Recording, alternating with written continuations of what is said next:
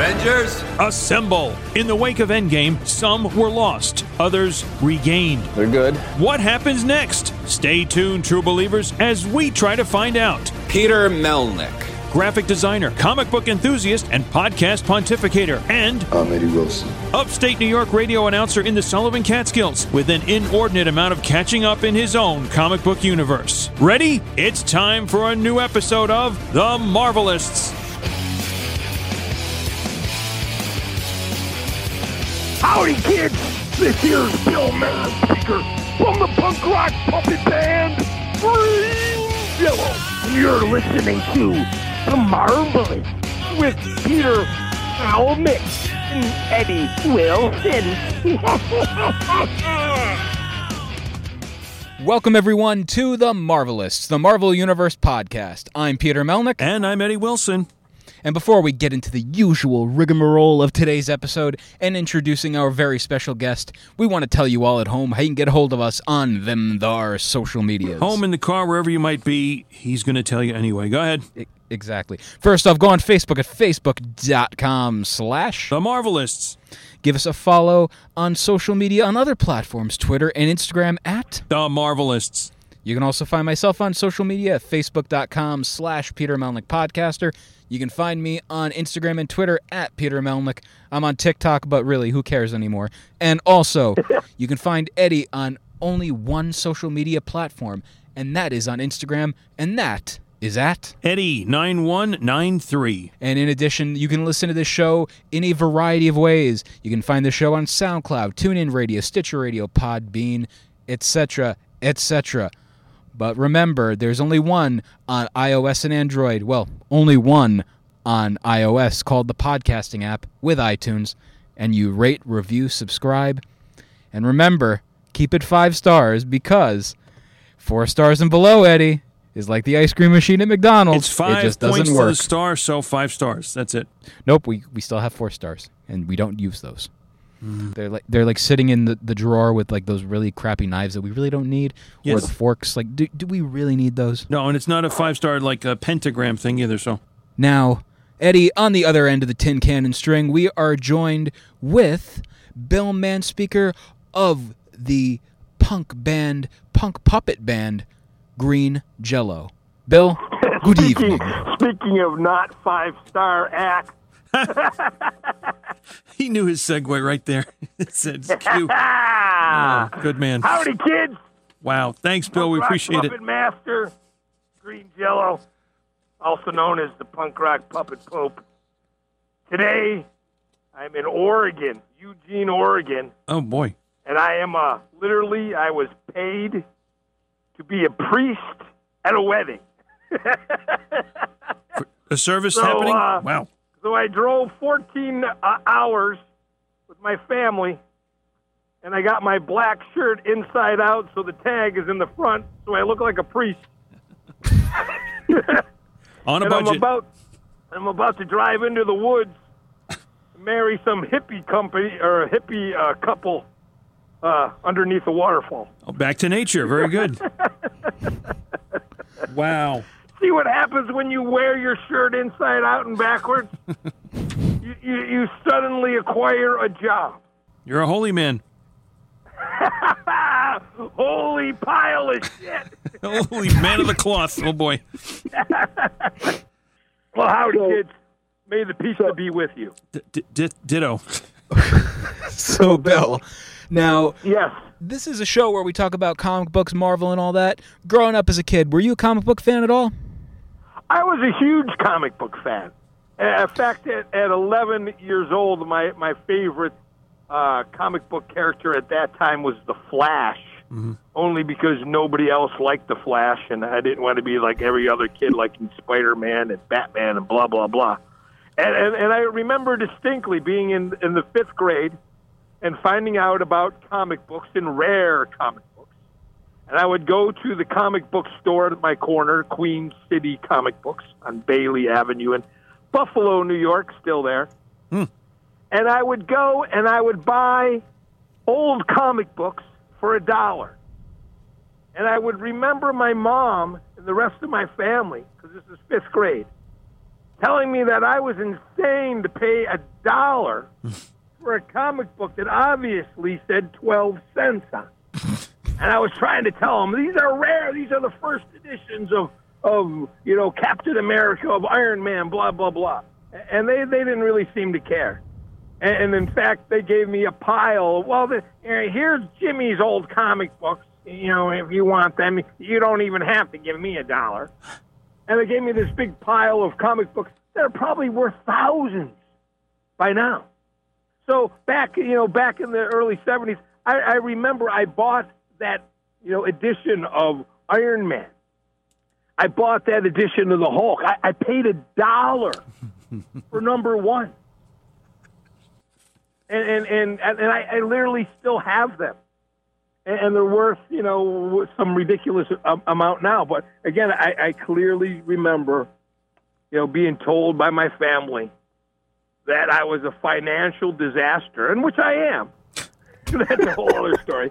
But again, these ones I paid $1 for are worth, 1,000 and plus right now. So, well, I think, Bill, you automatically answered the question I had was, what did you mean by rare? And so that answered when you said 12 cents. So we're talking, that time frame. And I guess even if they were in kind of cruddy condition, they'd still be worth a lot more than... Yeah, but they weren't, because this is the genius of it all, right? So this is me buying these comic books in, 1974, all right? So the number 1 Hulk, whatever, I can't, dictate it off my head, but, maybe 1965. So we're talking 10 years. So that's like you finding a comic book now from, 2010. Of course, you could find a zillion that are in great condition. So it was sort of the same. So all I did with that comic book, that I paid for that $1, is I read it, obviously, and then I put it in a plastic, container, and I put tape over it, and literally it's been sitting in a box in the dark in the closet since then. So whatever, 40, 50 years. So, yeah, it looks like they just came off the rack. That's great. Wow. That's a secret, I guess, to collecting. Right? And I have a really good friend and a band member named Psycho, who literally has the biggest comic book collection that I've ever seen in my entire life. He's one of these guys. He has every edition of Spider-Man. Every edition of Captain America, every edition of the Avengers, from number 1 till present. That's and all in perfect condition. So I've seen, I'm lucky enough to see these really super rare Spider-Mans and Batmans and Supermans. My friend just has them. So you got to see them, but you couldn't touch them, I think, right? No, I couldn't touch them. They're all sealed in a plastic case and shown to me in UV light, held by a fucking thong. What Bill, would you say if you had a rough estimate, idea, number wise, your own collection? How much of a collection did you put together? You know what? I'm not really that crazy, because I only did it, when I was a little kid like that. So I'm going to say at the most I probably have 200, comics. And I'm going to say an average, $100 each. So, $20,000 maybe, whatever that math is, $20,000, $2,000. I don't know. Yeah, that's great. So, I think I did not go comic book crazy. Mm-hmm. Because you grew up. Eddie, on the other hand. Well, yeah, me on the other hand is another story. His value is probably worth a lot more than the massive thousands upon thousands that I have. Really? What would you place your values at? I don't know. A good comic book store guy down in Florida, CJ's Comics, says what I've probably collected is probably worth, I don't know, $250,000, I think. Yeah, then you are definitely with my friend Psycho, who is in Green Jello. In fact, I should give you his. Do you do Facebook at all? Yeah. Yeah, it's Psycho, SYKO Gecko. That's his name. Yeah. You should find him on Facebook. He is, and again, I'm 57 years old. I've collected things since I was 5 years old that I still have. And I'm not talking hoard have. I'm talking collecting, hoard. Sure. The difference between a collector and a hoarder is a collector has it neatly put away. It's clean. That's right. So I'm the neatly guy, put away clean hoarder guy. Yeah. But he definitely is the biggest comic book hoarder that I've ever met in my entire life.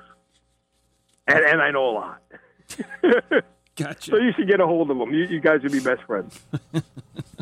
Now, growing up, what was like your preference for the comics? Marvel, DC, maybe even Charlton? To be honest, I started off with Harvey Comics. Harvey. You're like me. Harvey Comics, which had Richie Rich, Hot Stuff, Casper, Wendy, etc. And my favorite was Richie Rich. And only because, this is going to sound so stupid, only because I was raised, very poor, housing projects, single mom, living in the 60s. So as a little kid, I could identify with this person that was my age, but lived in this gigantic mansion and had, fancy things, So that's how I started off in the comic book thing. And then I went from that to Hot Stuff and blah, blah, blah. And then when, you get into middle grade, then all of a sudden you're competing to be cool. So that's when I started off with, right into DC, in which, The Flash was my favorite. And then, then when you're in fifth grade and you're liking The Flash, you're liking DC Comics, the cool kids like Marvel and Spider-Man and blah, blah, blah. So then I moved from that into Marvel and Captain America, and then Captain America was my favorite. He was my first #1 that I bought for $1. He was the first, collection that I tried to get from, the beginning to the end, Now, with Spider-Man, it's kind of funny that you say your first character that you ever got into on DC was The Flash. Both him and Spider-Man have a very similar colorful rogues gallery when you think about it. Yes. Yes, but again, I was just going for The Flash, and I was going for Captain America just because, they were the underdog, They were the least popular ones at that time, So I didn't go for the Superman and, the Spider-Man. And then that just led right into, obviously Saturday morning cartoons from the 70s. And then all the cartoons all had toys. And then from watching the cartoons and collecting the toys, and there's the TV commercials, which were all sugar-coated cereal. So that led into Frankenberry, Count Chocula. So all this stuff is, what I was exposed to from, say the age of 8 all the way up to 13. So even though it's only 5 years, it's a critical 5 years for any little kid.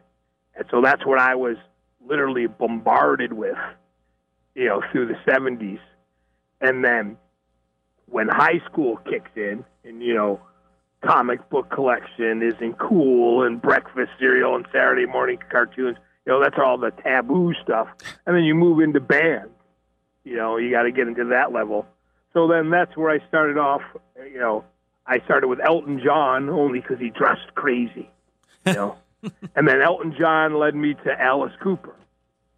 And then Alice Cooper led me to Kiss. And then Kiss led me into punk rock. And then all of a sudden, it's 1981. And I have this influence of breakfast cereals, comic books, and toys as the kid. And then I got this influence as, Elton John, Alice Cooper, Kiss, and the Sex Pistols as a teenager. There was only one next obvious choice for me to make in my life. And that was for me to rent a PA system and pull it into my lunchroom in 12th grade and do this on the day that they were serving green Jell-O. And I got on top of that lunch table and I dropped my pants, and I gave out my finger, and I yelled to the PA, everybody says green Jell-O sucks. And everybody started saying, green Jell-O sucks. And they started throwing their food at me. And we were playing this god-awful music behind it, and the principal rushed in, and the security guards for the police rushed in. They unplugged everything, and they pulled it out, and I got thrown into in-school suspension. And it was that day I knew what I wanted to do for the rest of my life. I wanted to be a jackass. Before the MTV show came around. Yeah, way before that. And even before, what do you call it? And was it 84 Spinal Tap? You had that, I guess, that pattern set for them to imitate you. Yeah, Spinal Tap is just a movie. Yeah, we're talking life over here. There ain't no catering table and a trailer outside for me to rest in between takes. Yeah, but do your speakers go up to 11? Yes, they do. Yes. Yeah, I can't even tell you how many times I've been blamed for blowing out, systems at concerts and venues or knocking out power. I literally, and this was last summer. We literally blacked out, and I'm not kidding, the entire town we were playing in. The entire electricity grid for the town. It was a very small town. Oh, all right. There you go. We shut down the power for the whole town. We played one song, and everything shut off. That's a one-hit wonder. Yes, it goes to 11. I go for the shock and awe, right? If your band is terrible, and if anybody paid attention to the music, everybody would know. Just like the King's new clothes, the little kid yells out, "Hey, the King is really naked!" I'm trying to prevent that kid from yelling that out, so I do total shock and awe. As loud as it can go, with as many people in costumes as possible, and as much disruption from the moment I grab that microphone and to the moment we stop. And that's pretty easy at 12 o'clock at night when a whole bar full of people are completely drunk. Good point. They don't remember who they slept with last night, let alone what the band sounded like, right? Now, real quick, going back over to the breakfast cereals and stuff like that, the Monster cereals, I want to settle a debate we have on this show. Boo Berry, yay or nay? Oh, I love Boo Berry. Are you kidding me? Thank you. That was my favorite. Well, and again, Count Chocula, Frankenberry, those were the contenders. That's what all the kids loved. And then all of a sudden this Boo Berry came around, He was the underdog. That's the one that I picked. Even though I loved Frankenberry and Count Chocula, you cannot deny the flavorability of those two. But when you throw in a blueberry ghost, how could you say no? Got it. Yeah, well, my top two are Franken and Count as well. But then again, and I think it was maybe limited because I never had the Fruit Brute. Yeah, I was just going to bring that up. Then came the Fruit Brute. Mm-hmm. And that's when they pushed it a little bit too much. You're like, all right, I'm going for the underdog, So it's almost like going from Kiss to the Sex Pistols. You're going for the underdog. But all of a sudden, they throw the knack at you. You're like, oh, dude, nice, Sharona. Come on, that's not punk rock. That was Fruit Brute is my Sharona. See, I was going to head for Good Girls Don't, but... Oh, yeah, that's good. Good girls don't, but I do. Mm-hmm. And one of the things, you mentioned... My son Damien, one of his best friends, that was his dad. Hollywood. Whoa. Mm-hmm. Yeah, isn't that crazy? Yeah. He just died, and they sold off, all of his cool stuff. I guess he had a huge Beatle collection. He had a Paul McCartney bass, that weird, funny-looking one that kind of looked like a violin or something. Mm-hmm. I'm not really that familiar with the Beatles. Again, I go for the underdog, but supposedly he had some really famous Paul McCartney bass also. But yeah, so my son's best friend. But anyways, go on. one of the things with the band, you know, also going back over to the breakfast cereals are known for bright, vibrant colors. You'll get, you know, Lucky Charms. And your band is like the equivalent of breakfast cereal. Bright, vibrant colors. Like the Three Little Pigs video. You know what? Nobody's ever really pointed that out. And I'm beyond impressed with this because I stole those exact colors for the colors for the Green Jello records. Nobody in the last 30 years has ever figured that out. Wow. I'm impressed. I do a lot of interviews. I mean, I'm not that popular, don't get me wrong. You know, I'm not trying to state that. But I do a lot of talking, obviously, and nobody has ever brought that up. I'm amazed. Thank you. Yeah, because it's like the colors are just so bright and vibrant, especially the Three Little Pigs video. It's insane. I stole them right off the cereal box. They were there, whatever. And in fact, you know, now that we're going down this road that you opened up the detour from, the cover of Serial Killer Green Jello, each character is stolen from a cover of a Marvel book, of a Marvel comic book cover, and you can see. Again, I know you probably don't have it in front of you, but if you look on the Serial Killer cover, the cow god is in the classic Spider-Man pose. I've got to check that out now. Oh, wow. Is it some kind of crouch or whatever? Every character on the front cover of Serial Killer was stolen from a front cover of a Marvel comic book. And at that time, you know, obviously, I had a lot of Marvel comic books, so I just scattered through them and, you know, just found elements off of each different cover and said, "Hey, take you know, the Thing and turn it into Shitman here," and it's the exact same drawing. and I did that for both albums. I did that for Serial Killer and for 333. They're all just covers off of Marvel comic books with the colors stolen from Serial Killer boxes. You're exposing the truth. The king has no clothes. He's in his underwear. Well, now, this isn't the only connection Green Jello has with the world of Marvel, and the biggest one is, and when we had Mark Flitman, the producer of the Maximum Carnage game, you guys were brought up repeatedly in fan questions. How did Green Jello get on board for the Maximum Carnage video game? From your recollection. You're gonna love this. All right, so I get signed to a major recording contract at a major record label. And I do my commitment. I make them 11 music videos. I handed them in.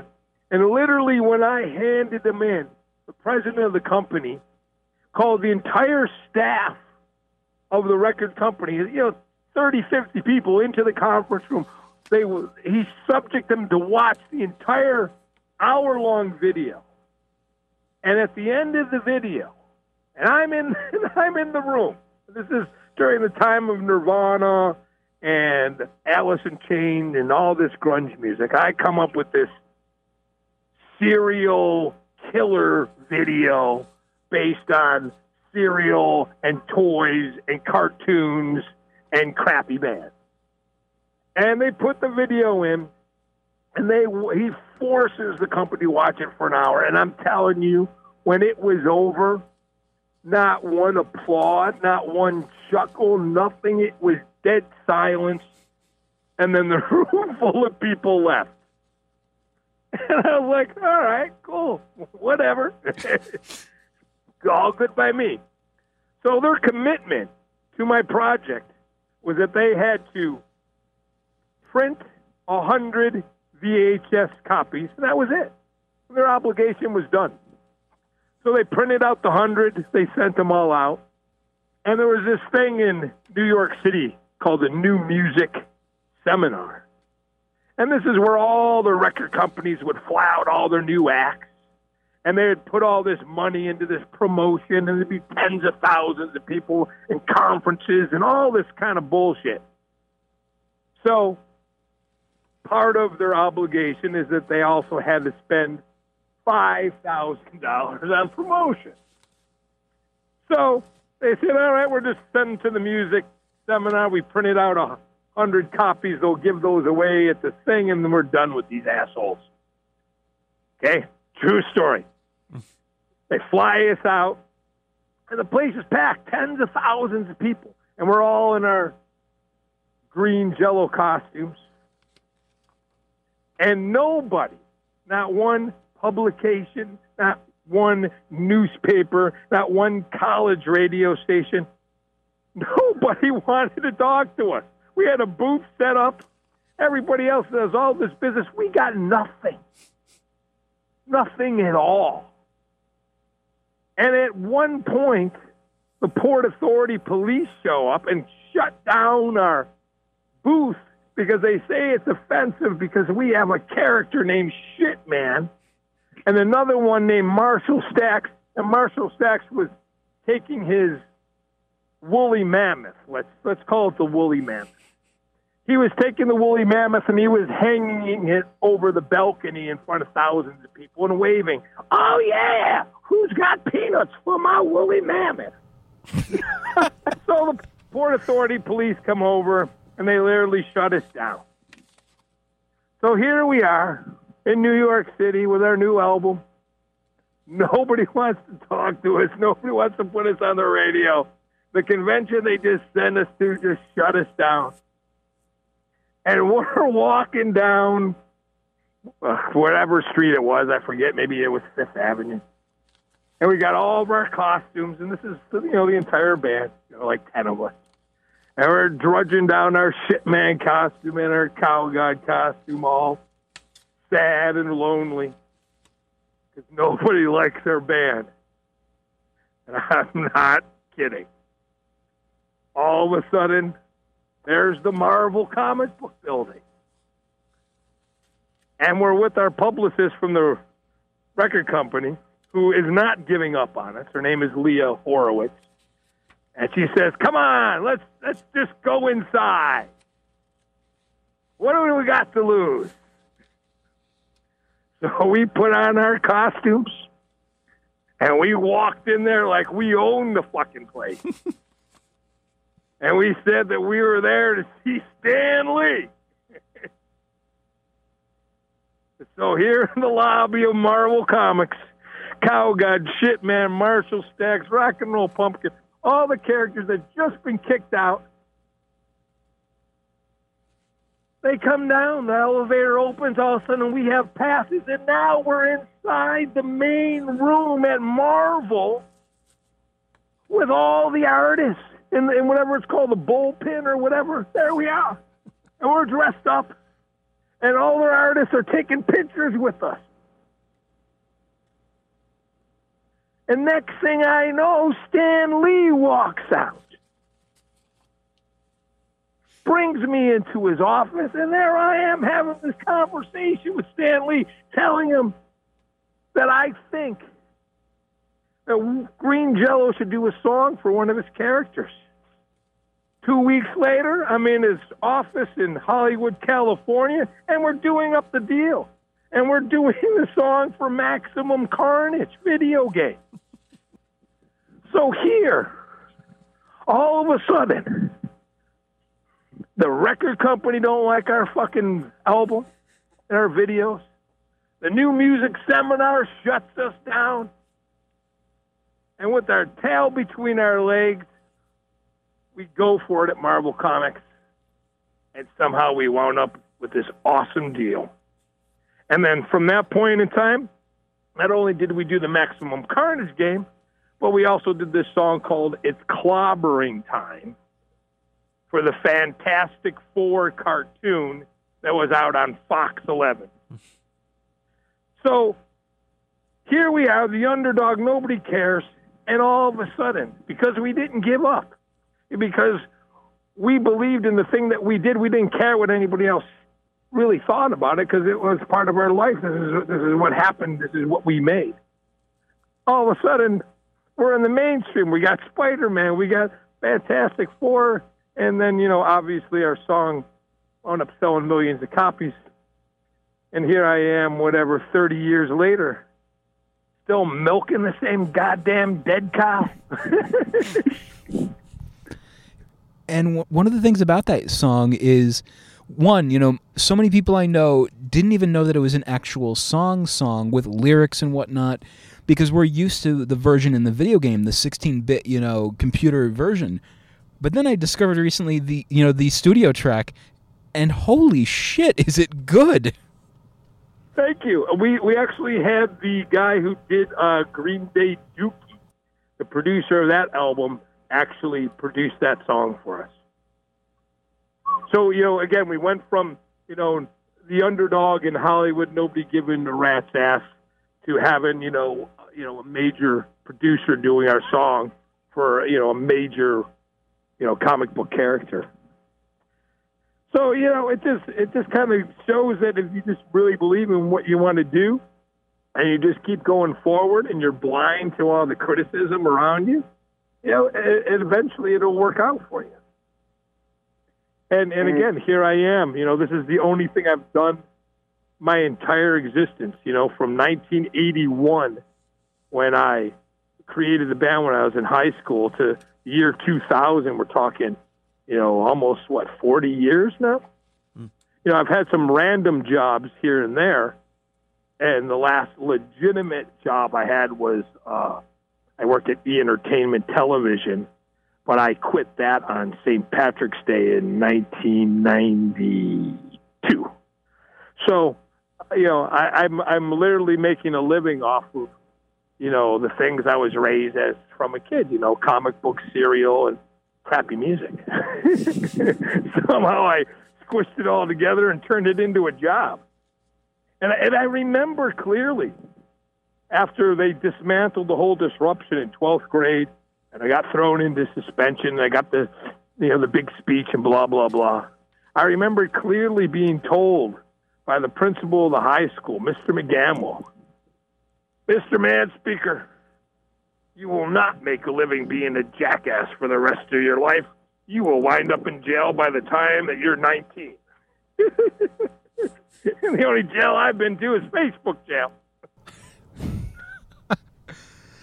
And, going back over to Maximum Carnage, it's wild to see that, all these years later, the reaction people have to the song, where they recently did a Marvel video game called, I believe, Marvel Heroes, and in the announcement trailer for Carnage showing up in the game, what song do we hear? I know, wasn't that great? That blew my mind again. Out of nowhere, I got a message on Facebook and said, hey, we're doing this, blah, blah, blah, blah, blah. Can we do this again? And I was like, well, of course you can. So it was really nice to have it happen again for another new generation of people that enjoy video games. And I have a weird feeling because, obviously, due to everything going on in the world today, the release date for it got pushed, but there's going to be Venom 2, There Will Be Carnage, and I'm hoping beyond hope. I've been trying. I've been legitimately trying. We just got a new record deal from a major label, so I know that they are pitching it for us, and hopefully that will all turn out. And so far, I've been pretty good with soundtracks. I'm on a lot of movie soundtracks, a lot of commercial soundtracks. I don't know if you're aware. We're on Dumb and Dumber. We're on the Flintstones movie. We're on a Disney movie called Born to Be Wild. I'm on a Shell gasoline commercial. And, the random Marvel things. So hopefully it'll work out. And again, I think it'd be fantastic just to see that little tip of the hat to everything that came before it, because why wouldn't you? Yeah, that would be sweet. Now, Eddie? Well, Bill, part of that, what came before, I wanted to ask about how it felt and, of course, how it came about. Just a couple years after you get into the punk scene, whatever, and it's like 1984, opening up for the Ramones, and then getting onto the Gong Show.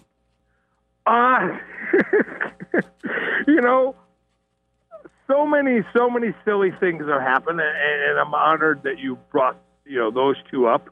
The first one, very important, opening up for the Ramones. First, I'd like to say that Joey Ramone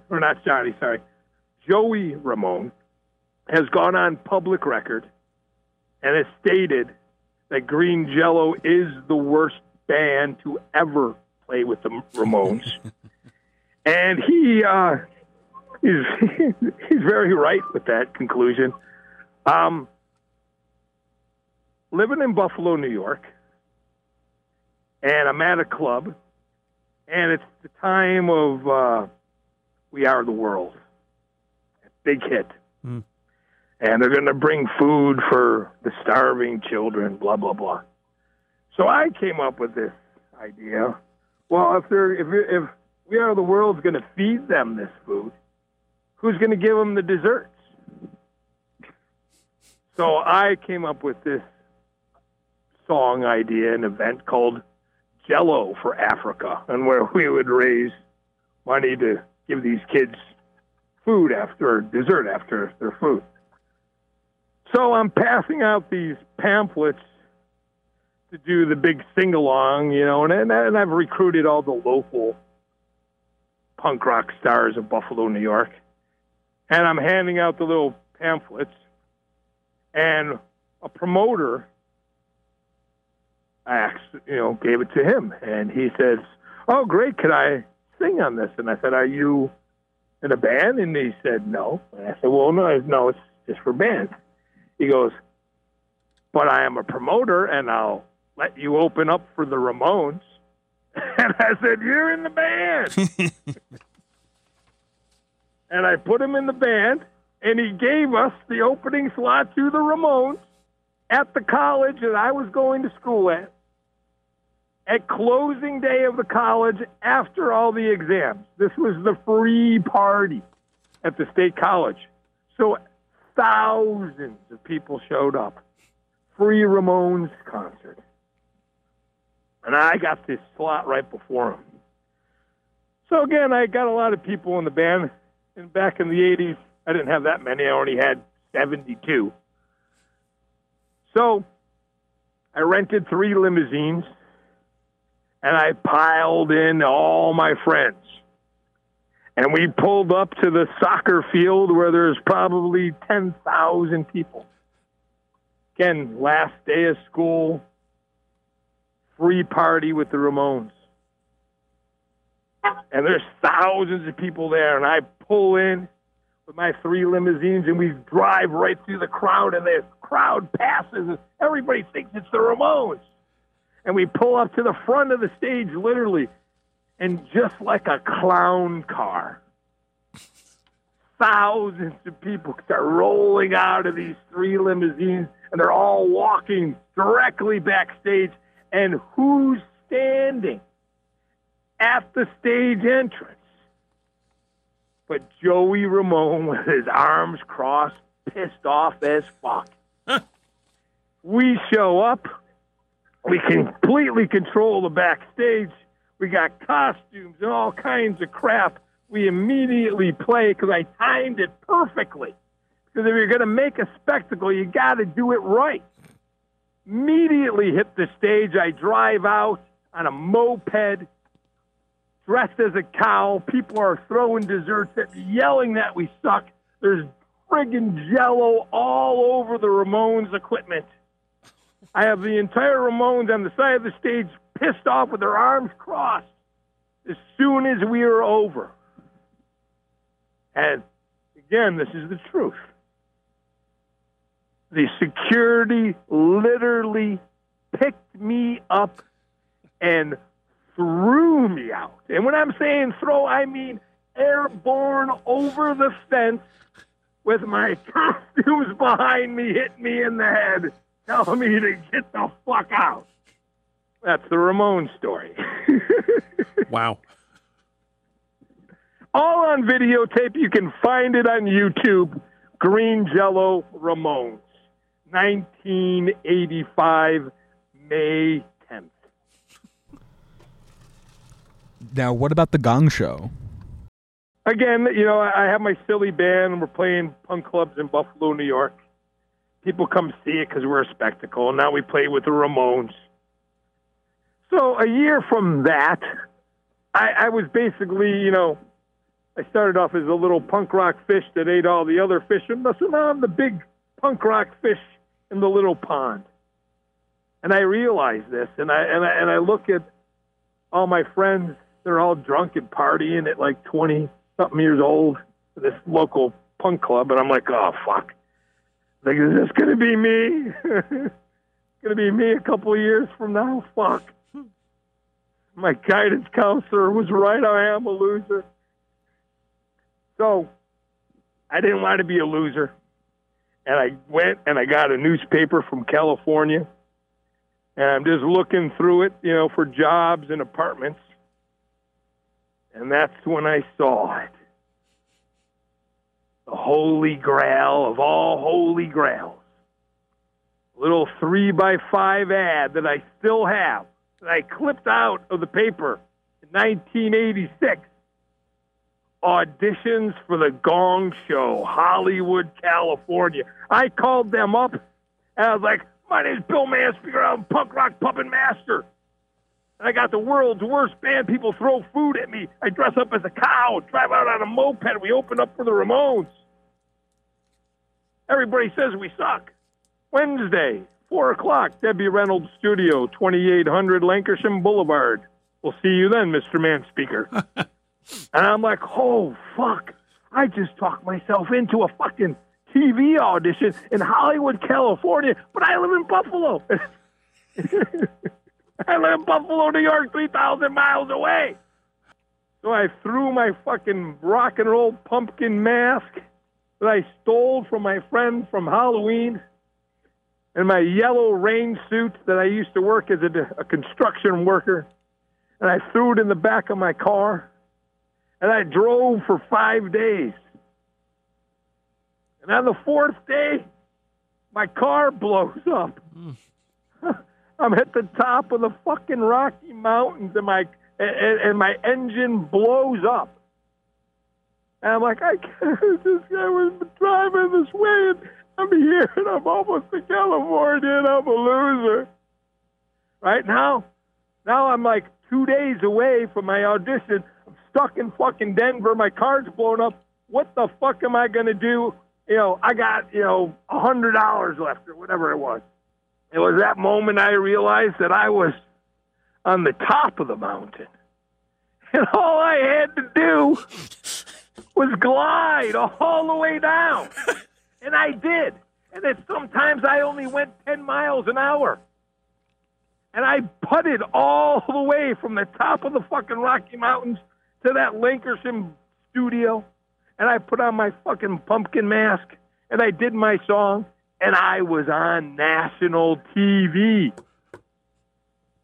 And I got a year's supply of turtle wax. And I told all my friends that I made in California, I said, come over to my house on Tuesday.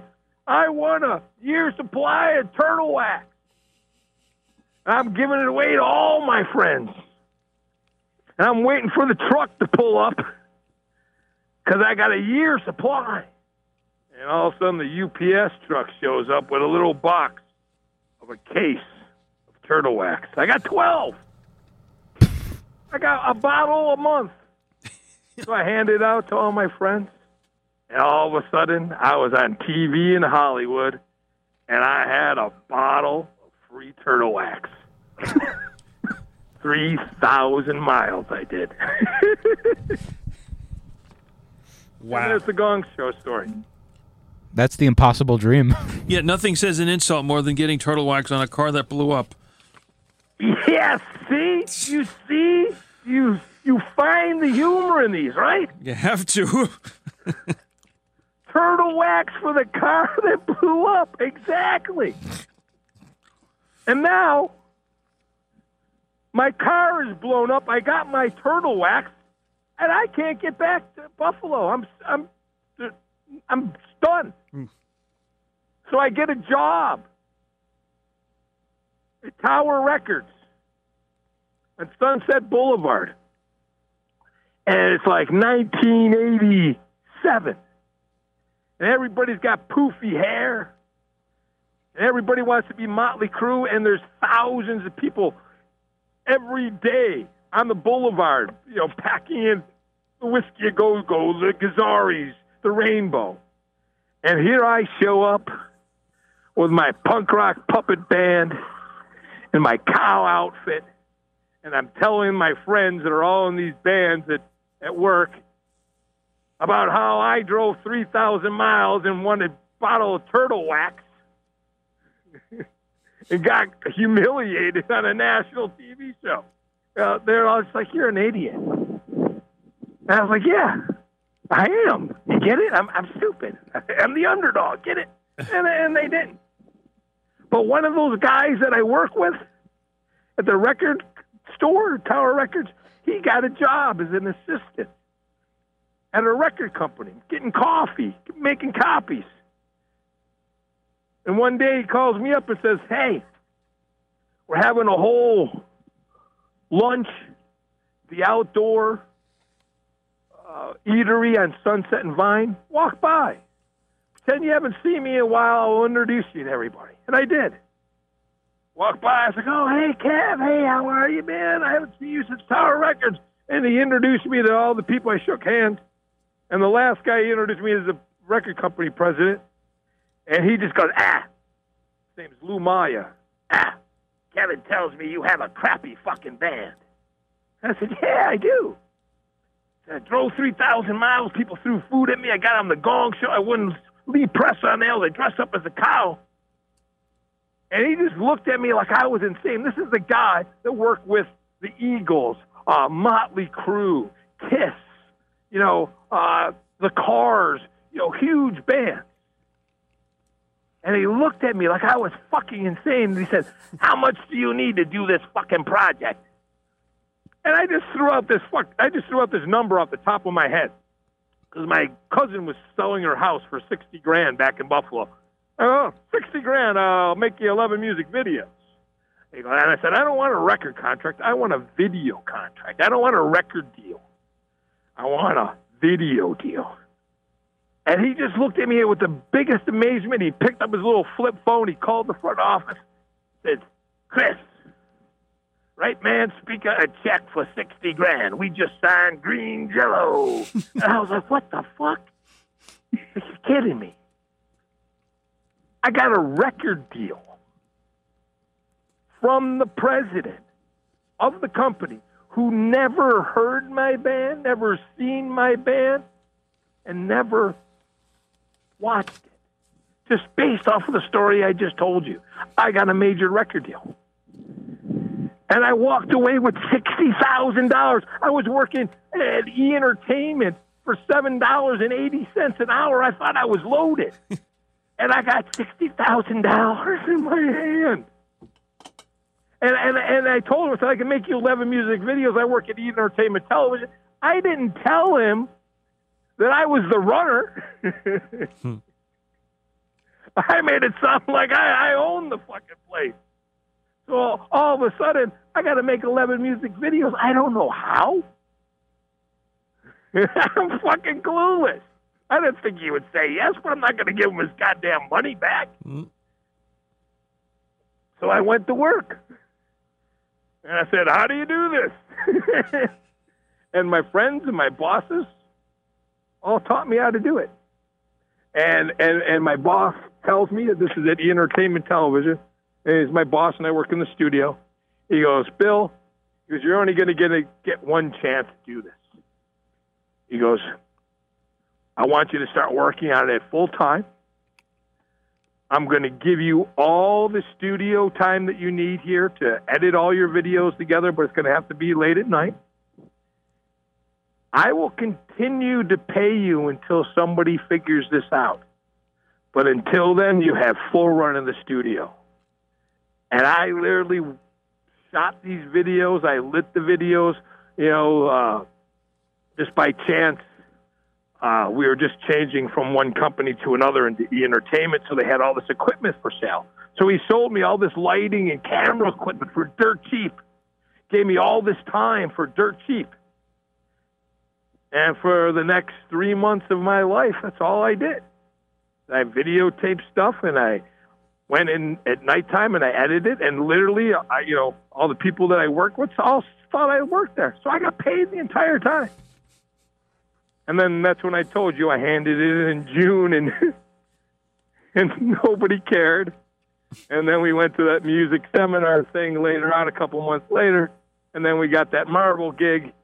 And then right after that, the song became a hit, and then all of a sudden my life changed. And now I'm a professional jackass. That's the best kind to be.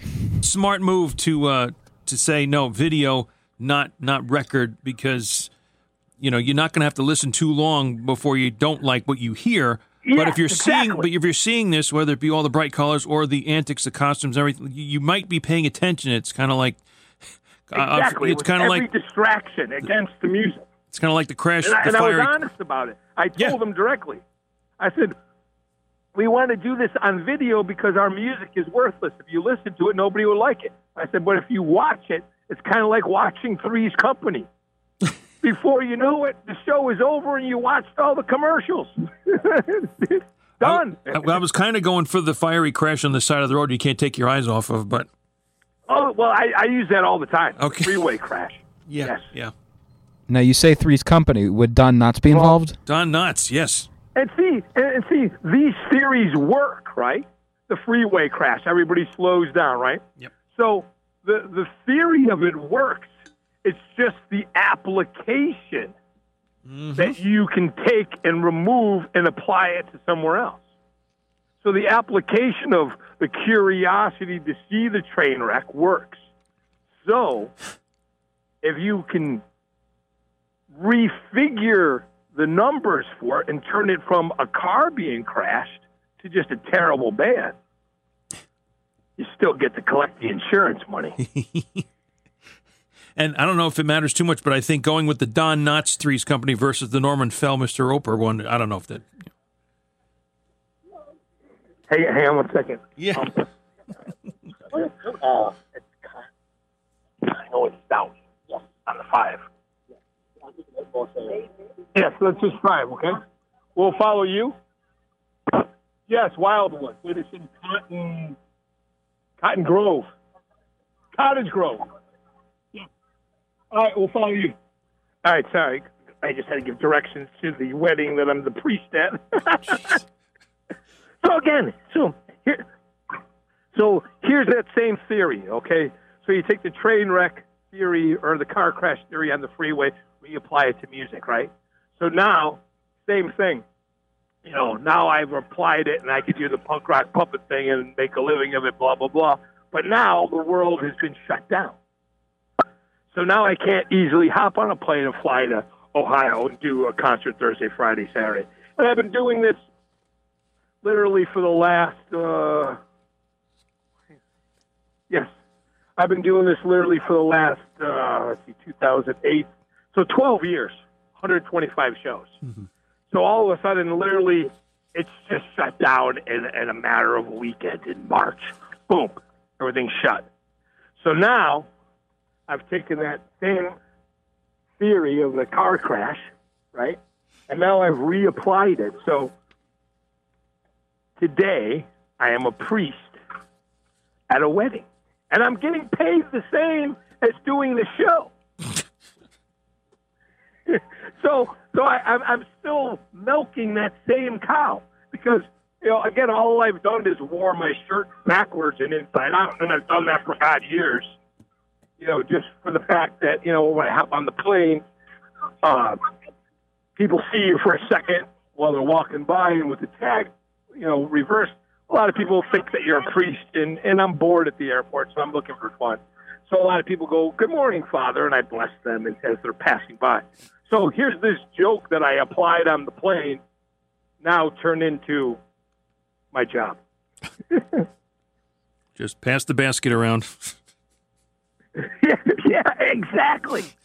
So I'm still doing my performance thing, but, I just had to read, because now you can't have a gathering of more than, 10, 20 people. Mm-hmm. So obviously that wouldn't work as a concert, but me as a priest, that works. So now I'm a priest. And today is my first paid job. Well, bless you.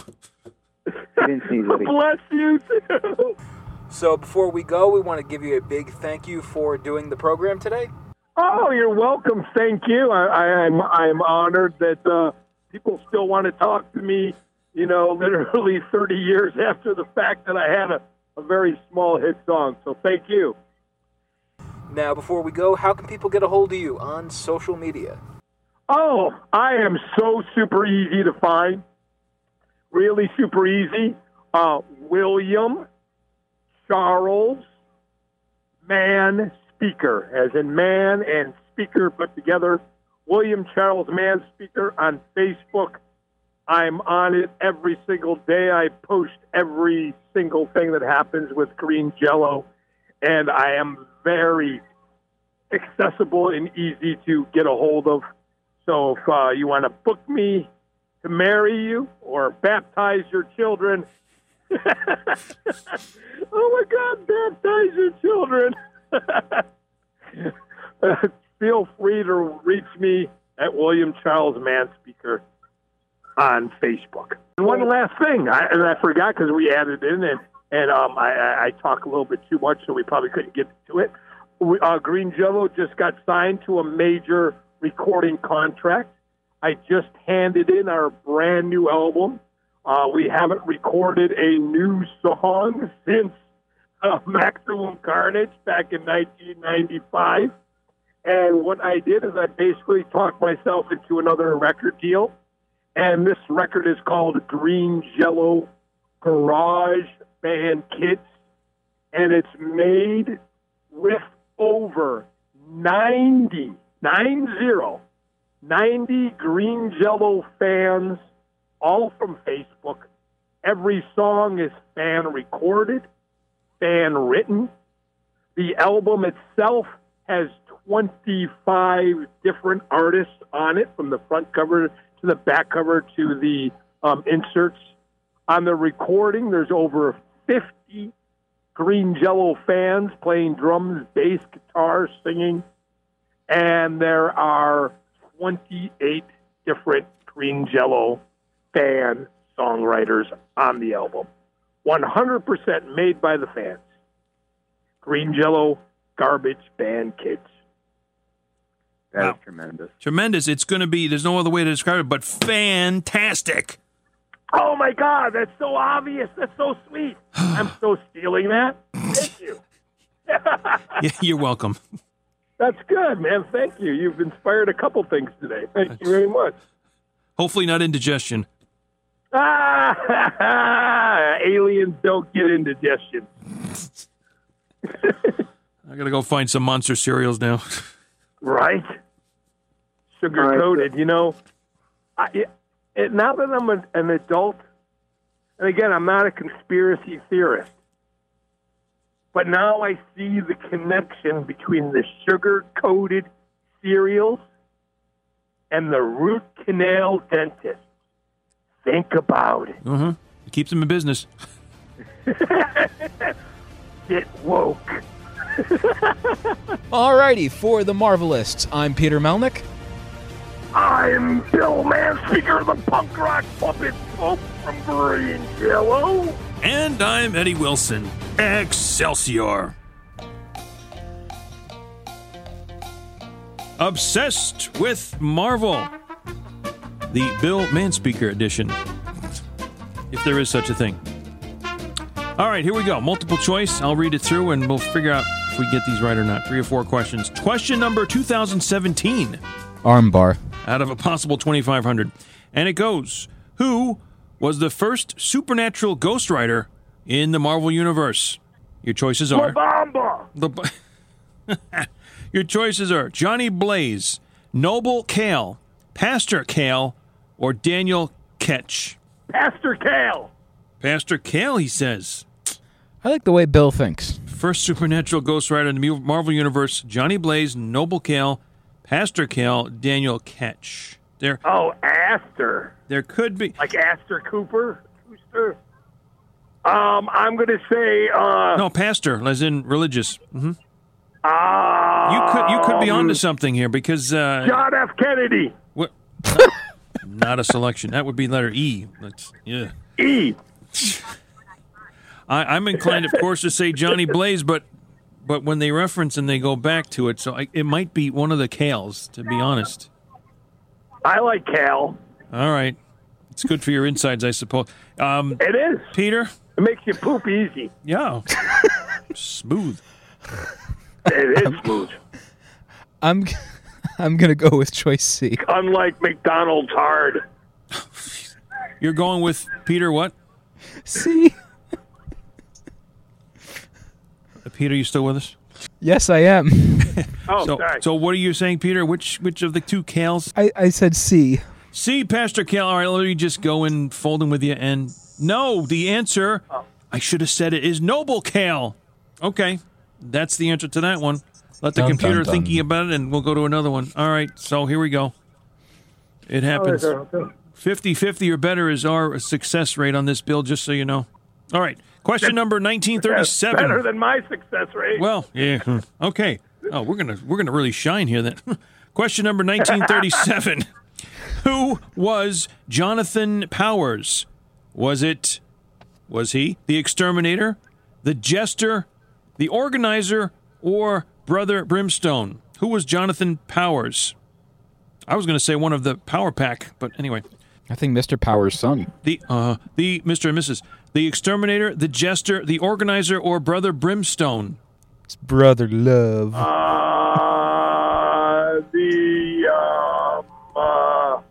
Comfort Inn. Comfort Inn. Comfort out, more like it. No, I got this one. The exterminator. The exterminator. Okay, Peter? I think so. Yeah, you were starting to say something else, I thought, though. Nope, I'm going with exterminator. Going with exterminator. We're going to be guest friendly and go A, exterminator. No. The answer is B, the jester. Where's the underdog now? All right. I feel like I'm in high school again. Oh, jeez. I need a safe place. Yes, you'll never amount to anything, William. Okay, right. I got it. Oh, I'm sorry, Mr. McGamble. Oh, and he's too teacher specific, too. All right, 1408. Let's try this one. Being 0 for 2. Stop hitting me. Who are Eenie and Meenie? All right. Who are Eenie? Relatives of Mo. They're the ones that come before Miney and Mo, of course. Where else would it be? All right, Eenie and Meenie. Are they students? The names of my penises.